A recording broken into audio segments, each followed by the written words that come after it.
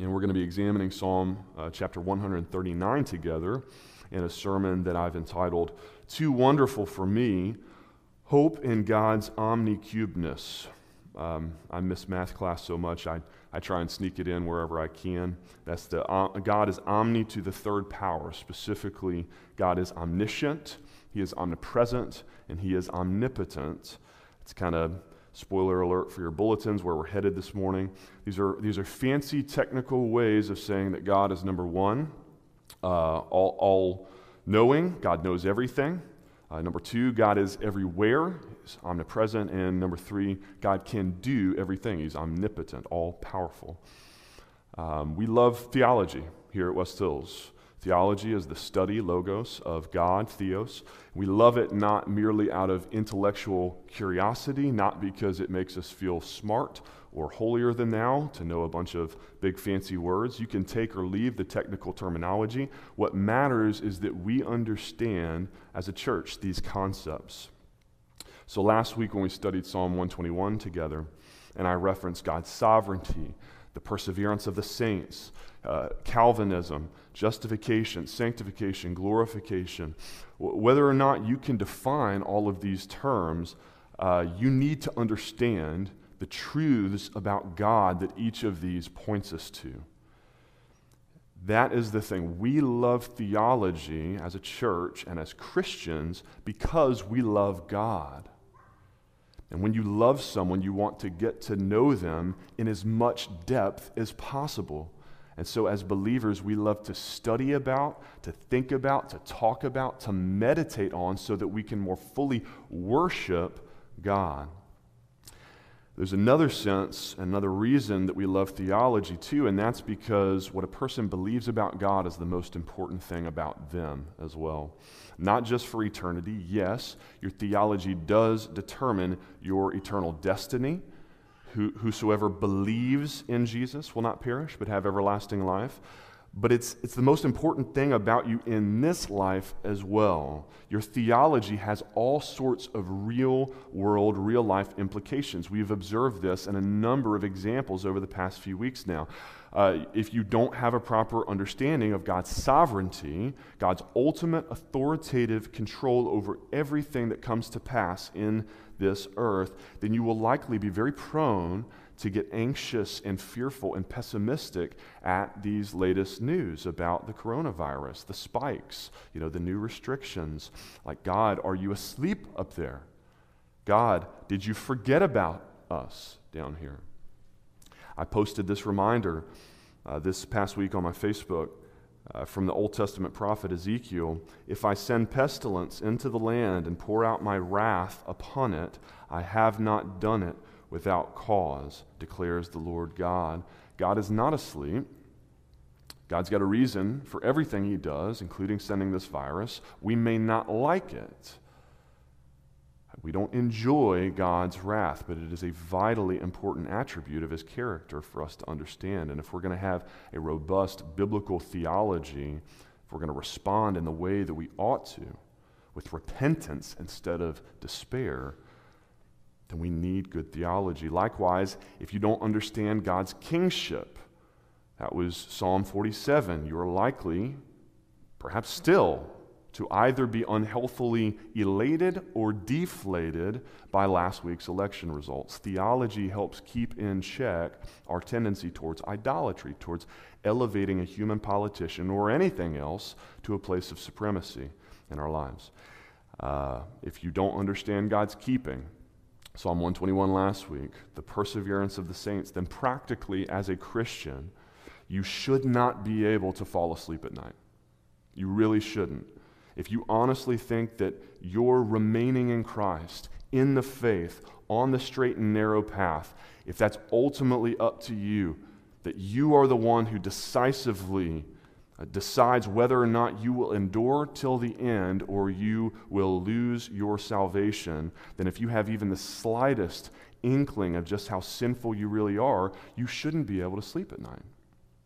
But if you've got a biblical grasp of a God who is your good and omnicompetent, all-capable shepherd, As Jesus said in John 10, no one snatches my sheep out of my hand, then you will sleep soundly at night. Theology is practical. It is massively consequential in our lives. If you believe God listens, you will pray.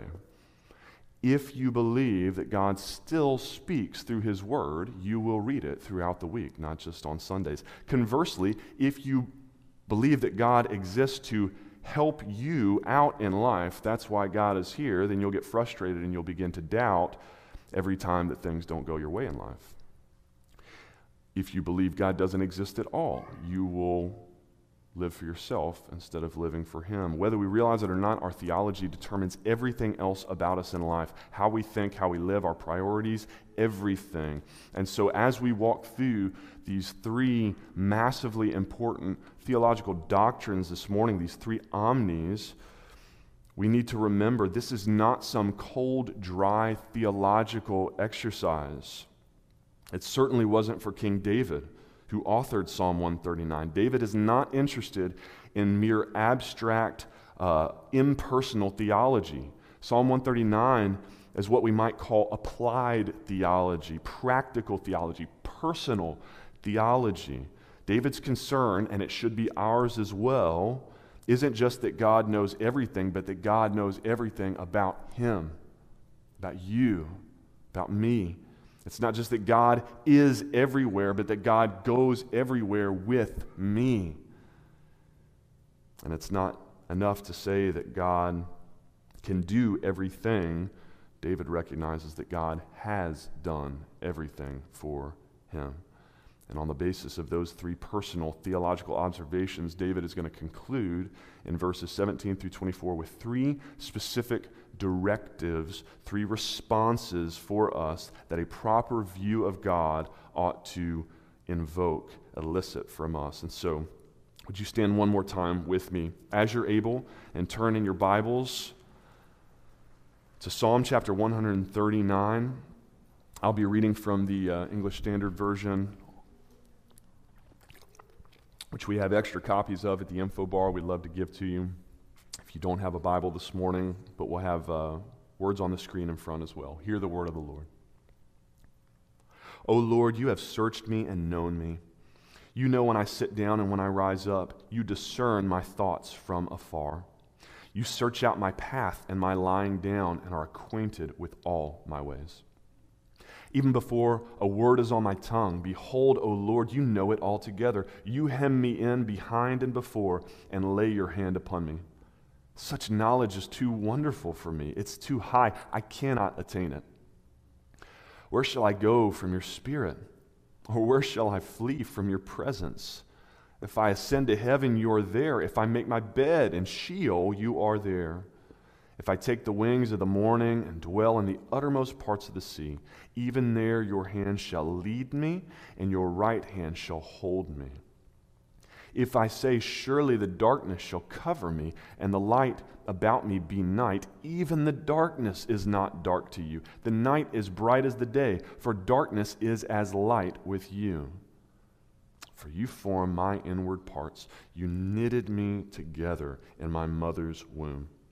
I praise you, for I am fearfully and wonderfully made. Wonderful are all your works. My soul knows it very well.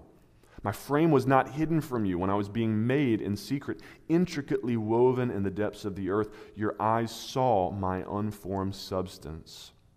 In your book were written, every one of them, the days that were formed for me, when as yet there were none of them. How precious to me are your thoughts, O God. How vast is the sum of them. If I would count them, they are more than the sand. I awake, and I am still with you. Oh, that you would slay the wicked, O God. O men of blood, depart from me. They speak against you with malicious intent. Your enemies take your name in vain. Do I not hate those who hate you, O Lord? And do I not loathe those who rise up against you? I hate them with complete hatred. I count them my enemies. Search me, O God, and know my heart. Try me and know my thoughts, and see if there be any grievous way in me, and lead me in the way everlasting. This is the word of the Lord. Let's pray. Father, we thank you for your word. We thank you for its leading in our lives.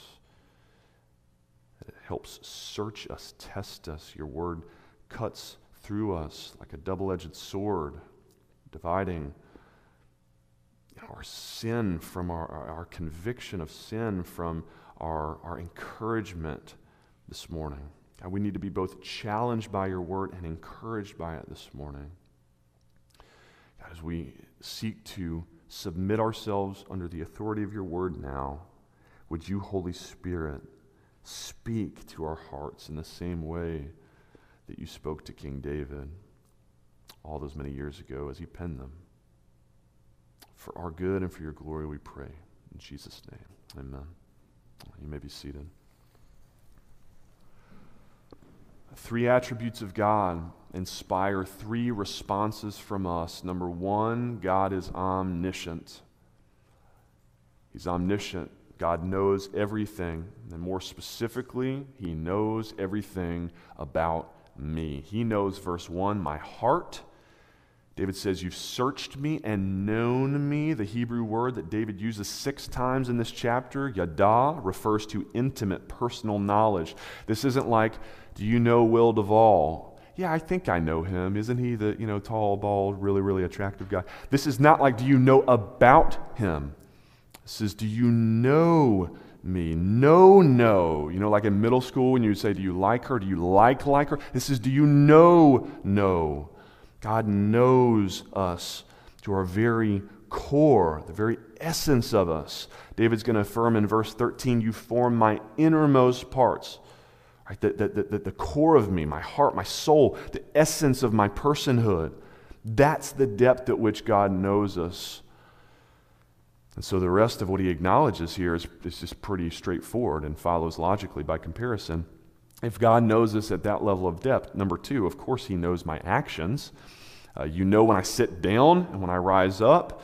So David is going to employ a common literary device here called merism, used frequently in the Hebrew language. We're going to find it all over this chapter. It's when a writer uses a pair of opposites to represent a full spectrum of things in between those 2 extremes. So here, if God knows when I get up in the morning and when I lay down at night, then by implication, God knows everything that happens in between them as well, all day long. That's the sense that David's saying. And he'll say in verse 3, some of your translations read, you know my going out and my lying down, my entire day.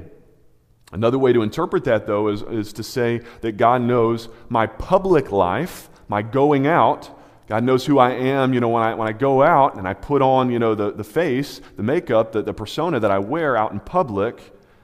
But he also knows my private life as well, my lying down, who I am behind closed doors, who I am when no one else is watching. God knows.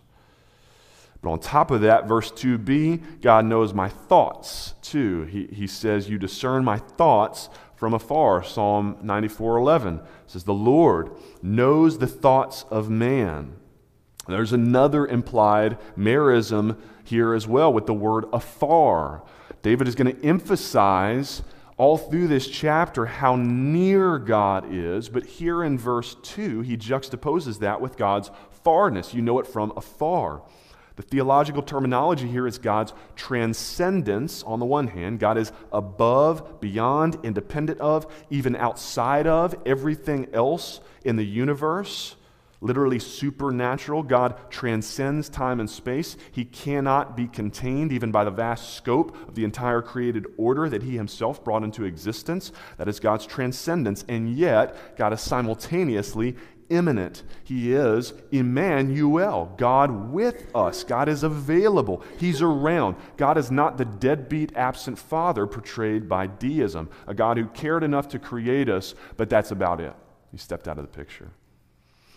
So our God knows our heart, our actions, our thoughts. In verse 3, he knows our future as well. He says, you searched out my path and are acquainted with all my ways. Not just my previous ways, all my ways. God knows which path you're going to take even before you choose it. Now, we can sit here and have a philosophical debate over whether or not you can truly have free will in any meaningful sense of the term, or whether God's pre-knowledge necessarily implies his predetermination, and if so, how can we still be held morally responsible, culpable for our actions? We can get our coffee refills and hash that one out this afternoon after the business meeting if you want to come back. But what is clear here is that God knows our past, present, and future. Jeremiah 29:11. And every Christian's favorite promise of God for Israel in the Old Testament that we love to steal and apply to our own lives. For I know the plans I have for you, declares the Lord. Plans to give you a what?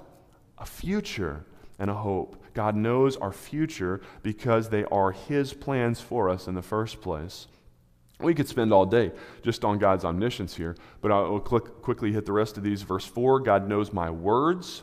He knows my words even before a word is on my tongue, David says. You know it all together. Verse 5, he knows my limits.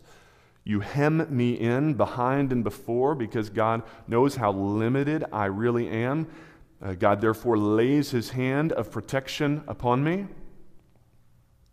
In summary, verse 6, God knows everything. He knows it all. Such knowledge, David says, is too wonderful for me. It's high. I cannot attain it. As the Apostle Paul puts it in his doxology at the end of Romans chapter 11, oh, the depth of the riches and wisdom and knowledge of God. How unsearchable are his judgments and how inscrutable his ways. For who has known the mind of the Lord, and who has been his counselor? No one. No one. We can't understand. His ways are so much higher than ours. And Paul and David both come to the kind of same conclusion about God's omniscience. They essentially say, don't think about it so hard that you hurt yourself. If you think about God's omniscience too much, you will hurt your brain, trying to wrap your head around it, but ponder it hard enough to be just really blown away by just how wonderful God's knowing is. And here's the most wonderful part about his knowledge, friends, that God knows everything about you. He knows you to your very core, the deepest, darkest parts of you that you don't let anyone else into, that no one else sees, not your spouse, not your best friend, not even yourself. I'm convinced we all have those parts of ourselves that we're too scared to even admit and acknowledge and hold up to the mirror for ourselves because they're too hard, they're too dark, they're too scary, they're too painful. God knows it all, and he still loves you. He still loves you. He knows you better than anyone, and he loves you more than anyone. Think about that for a minute. There is nothing that you have done, said, thought, or felt in your entire life to this point, and nothing that you will ever do, say, think, or feel, that your omniscient God does not already know.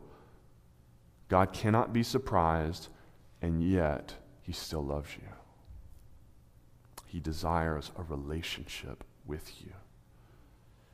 That's the thing. Each of these three attributes should really evoke a sort of dual opposite responses within us. This is where we're going to make theology practical and personal this morning. Let me try to get at it this way. If I ask you this same question twice, and I'm just going to change my voice inflection and the way that I say it, tell me how you feel when I remind you that God knows everything about you, right?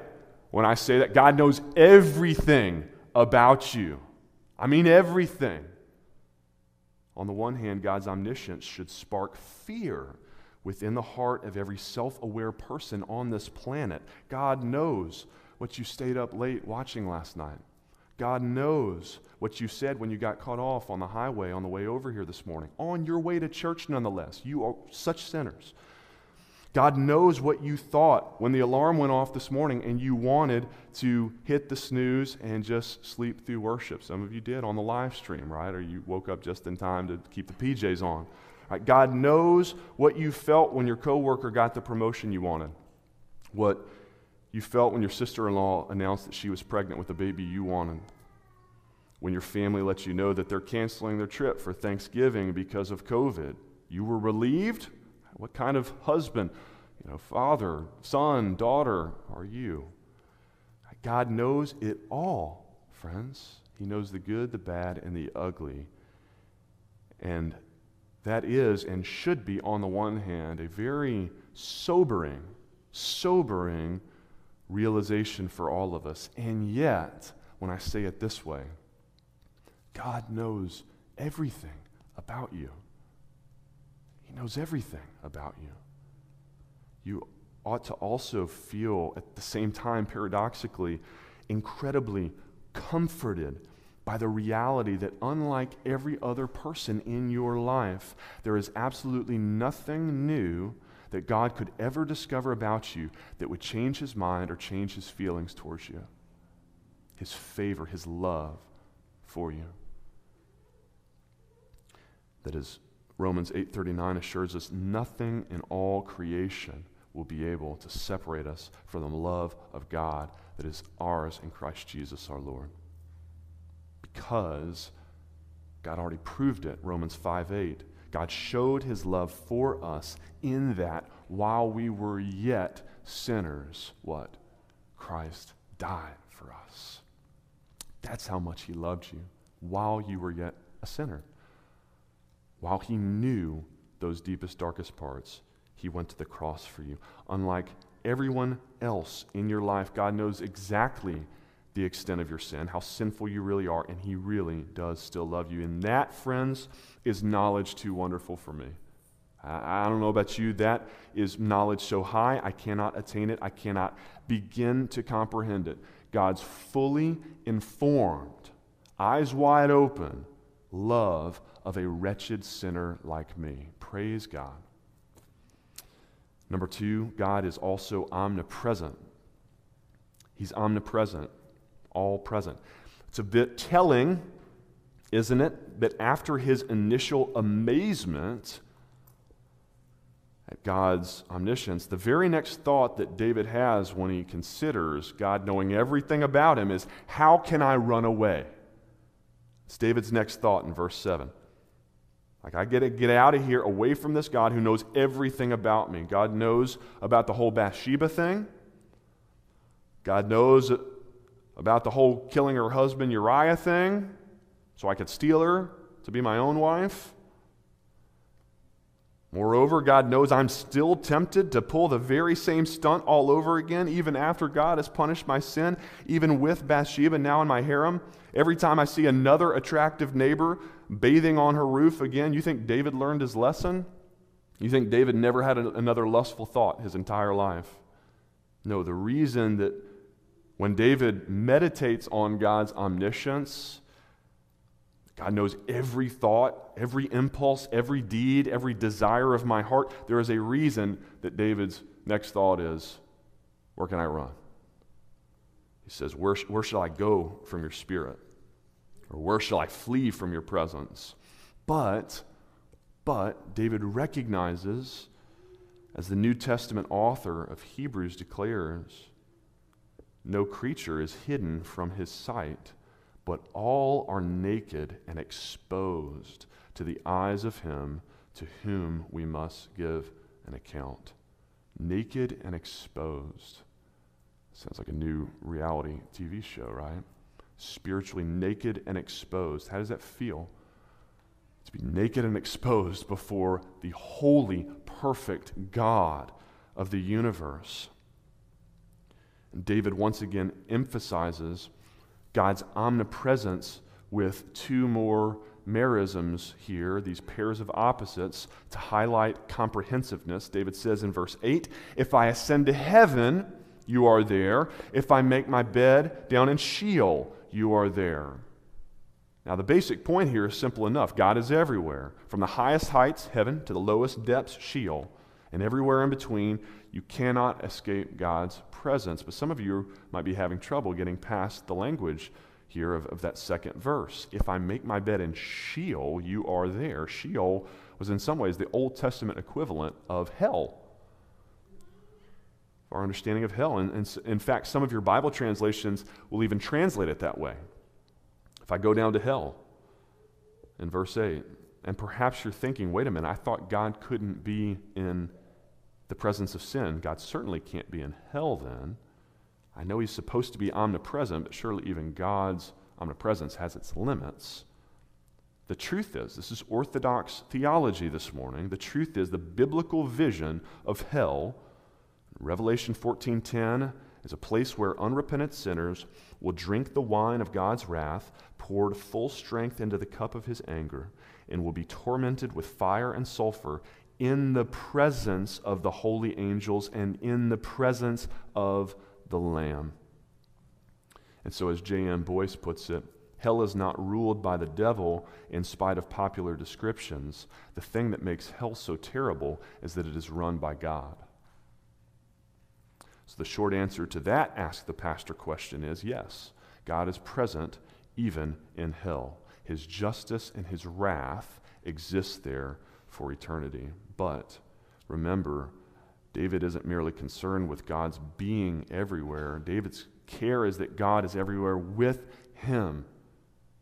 He wants to know, he needs to know God is everywhere with him. If I ascend to heaven, if I descend to Sheol. Verse 9, if I take the wings of the morning and dwell in the uttermost parts of the sea. The wings of the morning is a Hebrew idiom for the sunrise, which of course happens as far east as the eye can see. Where are we? East as the eye can see.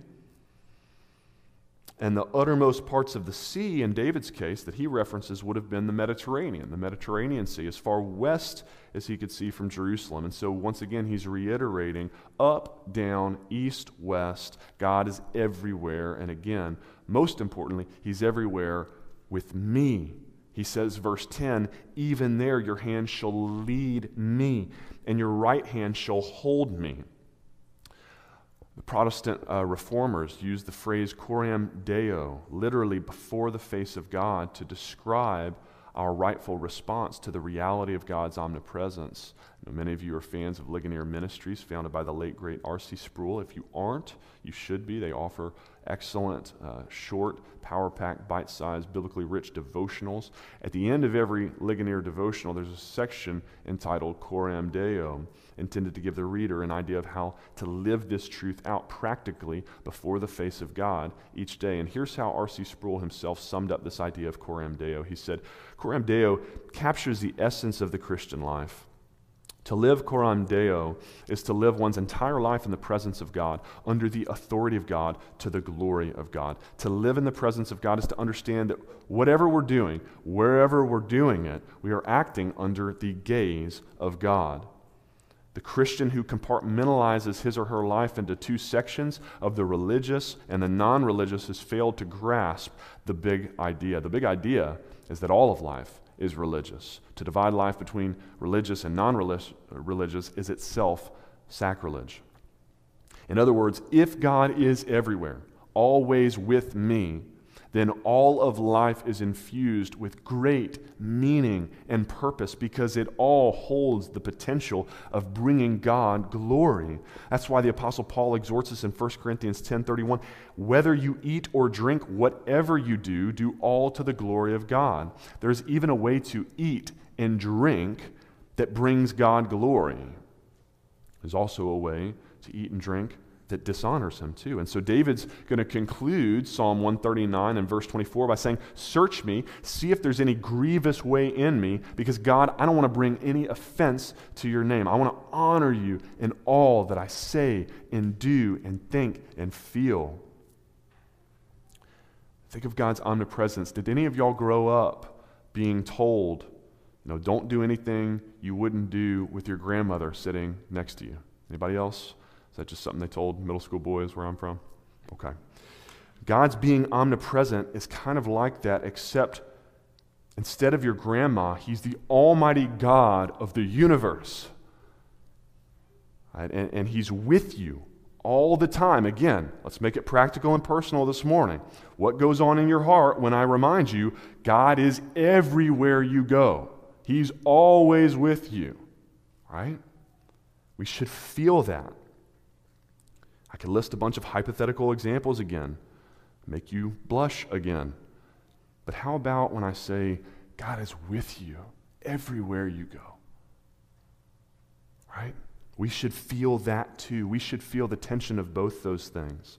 And I think that's the beauty of the imagery that David uses there in verse 11. Once again, I think we can read verse 11 in two very different ways. He writes, if I say, surely the darkness shall cover me, and the light about me be night, even the darkness is not dark to you. Typically in the Bible, darkness is a metaphor for one of two things. Either for sin, like when Jesus said in John 3, the light has come into the world, but people love the darkness rather than the light because their works were evil. So darkness can represent sin, or it can simply symbolize our sorrow. As in Psalm 23, when David writes, even though I walk through the darkest valley, you, Lord, are with me. And here's the thing, both need to be reminded of God's omnipresence. The sinner needs to be reminded that God is always with you everywhere you go, sinner. And those in sorrow need to be reminded that God is always with you everywhere you go. And the good news of God's omnipresence is that His light confronting the darkness is available to them both. David declares it in verse 12. He says, even darkness is as light to you. It evokes that image from the end of the book of Revelation. Beautiful image where there's no need for a sun anymore because the glory of the Lord is going to light up all of heaven. Spiritually speaking, that is already our new reality in Christ. Jesus said in John 1, the light shines in the darkness and the darkness has not overcome it. Not just will not overcome it, it has not overcome it. Past tense. He is the light. He shines into our darkness. Luke 1:79, He came to give light to those who sit in darkness, in the shadow of death. And in His omnipresence, that means that now His light is always available to us, friends. That there really is nowhere that God isn't, and there's nowhere that He isn't willing to go to pursue you, to seek you out. It was verses 7 through 12 of Psalm 139 that prompted Francis Thompson to pen his now famous The Hound of Heaven poem, in which he describes how hard he tried unsuccessfully to hide from God. And friends, that's my testimony. You heard Ben's this morning. That's mine. I ran about as fast and as far for as long as I possibly could, trying to avoid having to deal with the really inconvenient truth of an omniscient, omnipresent, omnipotent God who wasn't me. I don't think I quite made it all the way down to hell, and I certainly didn't make it up to heaven. But no matter where I ran, how fast or how far, the hound of heaven never stopped pursuing me. Is that your story this morning? Is it your story? Perhaps you're still trying to hide from Him today. You need to hear the good news of His omnipresence. He will find you. In fact, He never actually left you to begin with. He's always there. But He's good. He's light. You can trust Him. Trust in Jesus. Come to the light. Let Him overcome the darkness in your life, both your sin and your sorrow, with His light. You can come out of hiding today. You can be set free to walk in the light with Him. Number 3, God is omnipotent, all-powerful. Now, David could have used another merism here. He could have said something like, you created the farthest reaches of the universe, and you created me. David could have gone to the grandest scale, and then the smallest, and everything in between, but David doesn't do that. And I think he doesn't because he knows that all of God's works in creation, none is so amazing, so awe-inspiring, more worthy of celebration and praise than the human person. If you want the most powerful evidence of God's all-powerfulness, you need look no farther than the mirror. Neuroscientists today admit that we know more about outer space than we do about our own brains. You want to talk about knowledge that is too wonderful for us, too high to attain. Knowledge of ourselves escapes us. That's how wonderful we've been made. And you can just hear the wonder stirred in David's heart as he contemplates God's omnipotence evidenced in his own conception. David exclaims, "For you formed my inward parts. You knitted me together in my mother's womb. I praise you, for I'm fearfully and wonderfully made. Wonderful are all your works. My soul knows it very well. My frame was not hidden from you when I was being made in secret, intricately woven in the depths of the earth. Your eyes saw my unformed substance." That same amazing, knowledge-defying brain of yours that I just mentioned was present at just 5 weeks after your conception. Moreover, Psalm 139 makes it absolutely clear that your life, that every life, human life, begins even before brain activity. It begins at your conception. The moment that sperm began fertilizing that egg, and God began knitting together a new person, you were born. You weren't birthed yet, but you were born. At that very moment, God began to know you intimately. God tells the prophet Jeremiah 1:5, before I formed you in the womb, I knew you. And before you were born, I consecrated you. Psalm 139 then is the most pro-life passage in all of Scripture.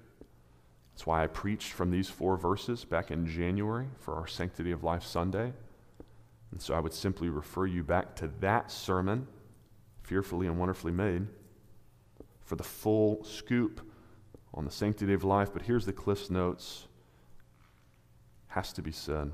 Abortion is without a doubt the most egregious, most horrific, most God-defying, defiling social justice blight on our country, on our world today. And it is vitally important for us that being pro-life isn't just reduced to being a talking point every 4 years during an election cycle or once a year on Sanctity of Life Sunday. In fact, we here at West Hills are in the beginning stages of exploring what a life team might look like for us as a church.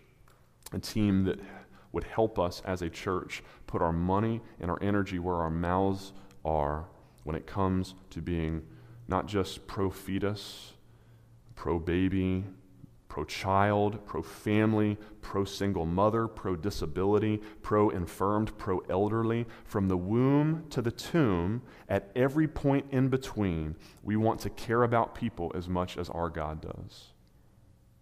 So if you're interested in being a part of that team, let me know. That's what David affirms about God here in verse 16. It says, "In your book were written, every one of them, the days that were formed for me, when as yet there was none of them." It doesn't just mean that there's a number sitting beside every person's name in God's book, how many days you're going to live. The point is that God has actually preordained every part of every one of those days. Everything that you will ever say, do, think, feel, God knows it in advance. He is sovereign over it. Nothing catches him by surprise. He's omnipotent. God controls everything. And even the end of your life, David bookends God's omnipotent care for us in verse 18 when he says, "I am awake and I'm still with you." Elsewhere in the Bible, death is euphemized as falling asleep. And so when David says here, "When I awake, you're still with me," many commentators point out that he's referencing resurrection. That's even in the valley of the darkest shadow of all, of death, we can actually fear no evil because why? God is with us. He'll never leave you or forsake you. And when you at last wake up on that most glorious of all days of your life, on the other side of eternity, you will finally behold him face to face. But until then, once again, God's omnipotence should elicit that same dual response from us, because on the one hand, we realize that God has all power over you. Right? Anyone else have a parent growing up that reminded you sometimes, I brought you into this world and I can take you out of it? Anybody else ever heard that one? That is most true eternally of God. That's why Jesus warns us, do not fear those who can kill the body but cannot kill the soul. Rather fear him who can destroy both your soul and your body in hell. That's God. Only God has the power to send you to hell. Fear him. And yet, on the other hand, for those of us who are now in Christ, when you hear that beautiful promise that God has all power over you, that should be reassuring to you, because you know that you can rest easy, trusting in the promise of Romans 8:31, that God is now for you, not against you. God not only can do everything to you, he can do everything for you. And this recognition ought to lead us to three responses. Got to be quick here at the end. God's omniscience, omnipresence, and omnipotence ought to inspire, number one, our infatuation. Verses 17 and 18, God's awesomeness arouses our adoration, our worship. David marvels in verses 17 and 18, how precious to me are your thoughts, O God. How vast is the sum of them. If I would count them, they are more than the sand. We should take time, simply, every day, simply to adore God for who he is. Number two, perhaps less obvious to us, God's omnicubedness ought to inspire our indignation. Our infatuation and our indignation. Christopher Ash notes in his commentary, parts of this psalm are great favorites. They appear on devotional calendars and coffee mugs and Instagram pictures. We love them, but then we reach verses 19 through 22, and we wish that that section were not there. These verses seem to break the heartwarming devotional flow. But I want to suggest to you this morning, as I have in prior sermons, that love itself, rightly understood, necessarily implies a kind of hatred of its opposite. Hatred is just the equal and opposite, sometimes latent, albeit no less real, reaction in every instance of love. If I love my children, I'm going to hate anything that threatens them. And so David is just being brutally honest here in verses 19 through 22 when he exclaims, God, I wish that you would just slay the wicked. I hate those who hate you. With complete hatred, I count them my enemies. And so, while Jesus in the New Testament, of course, commands us to love our enemies, there is this very real sense in which our love for God ought to provoke indignation for anything and anyone that opposes him. Finally, number three, God's awesomeness ought to inspire our infatuation, our indignation, and our invitation.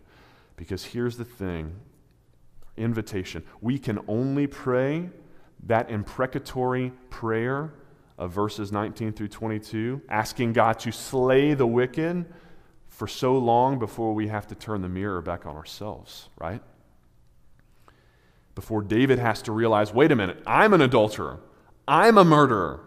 I'm a bad father. As David reminds himself in Psalm 130, if you, O Lord, should mark iniquities, who could stand? I mean, who could stand? Certainly not David, certainly not me, your pastor.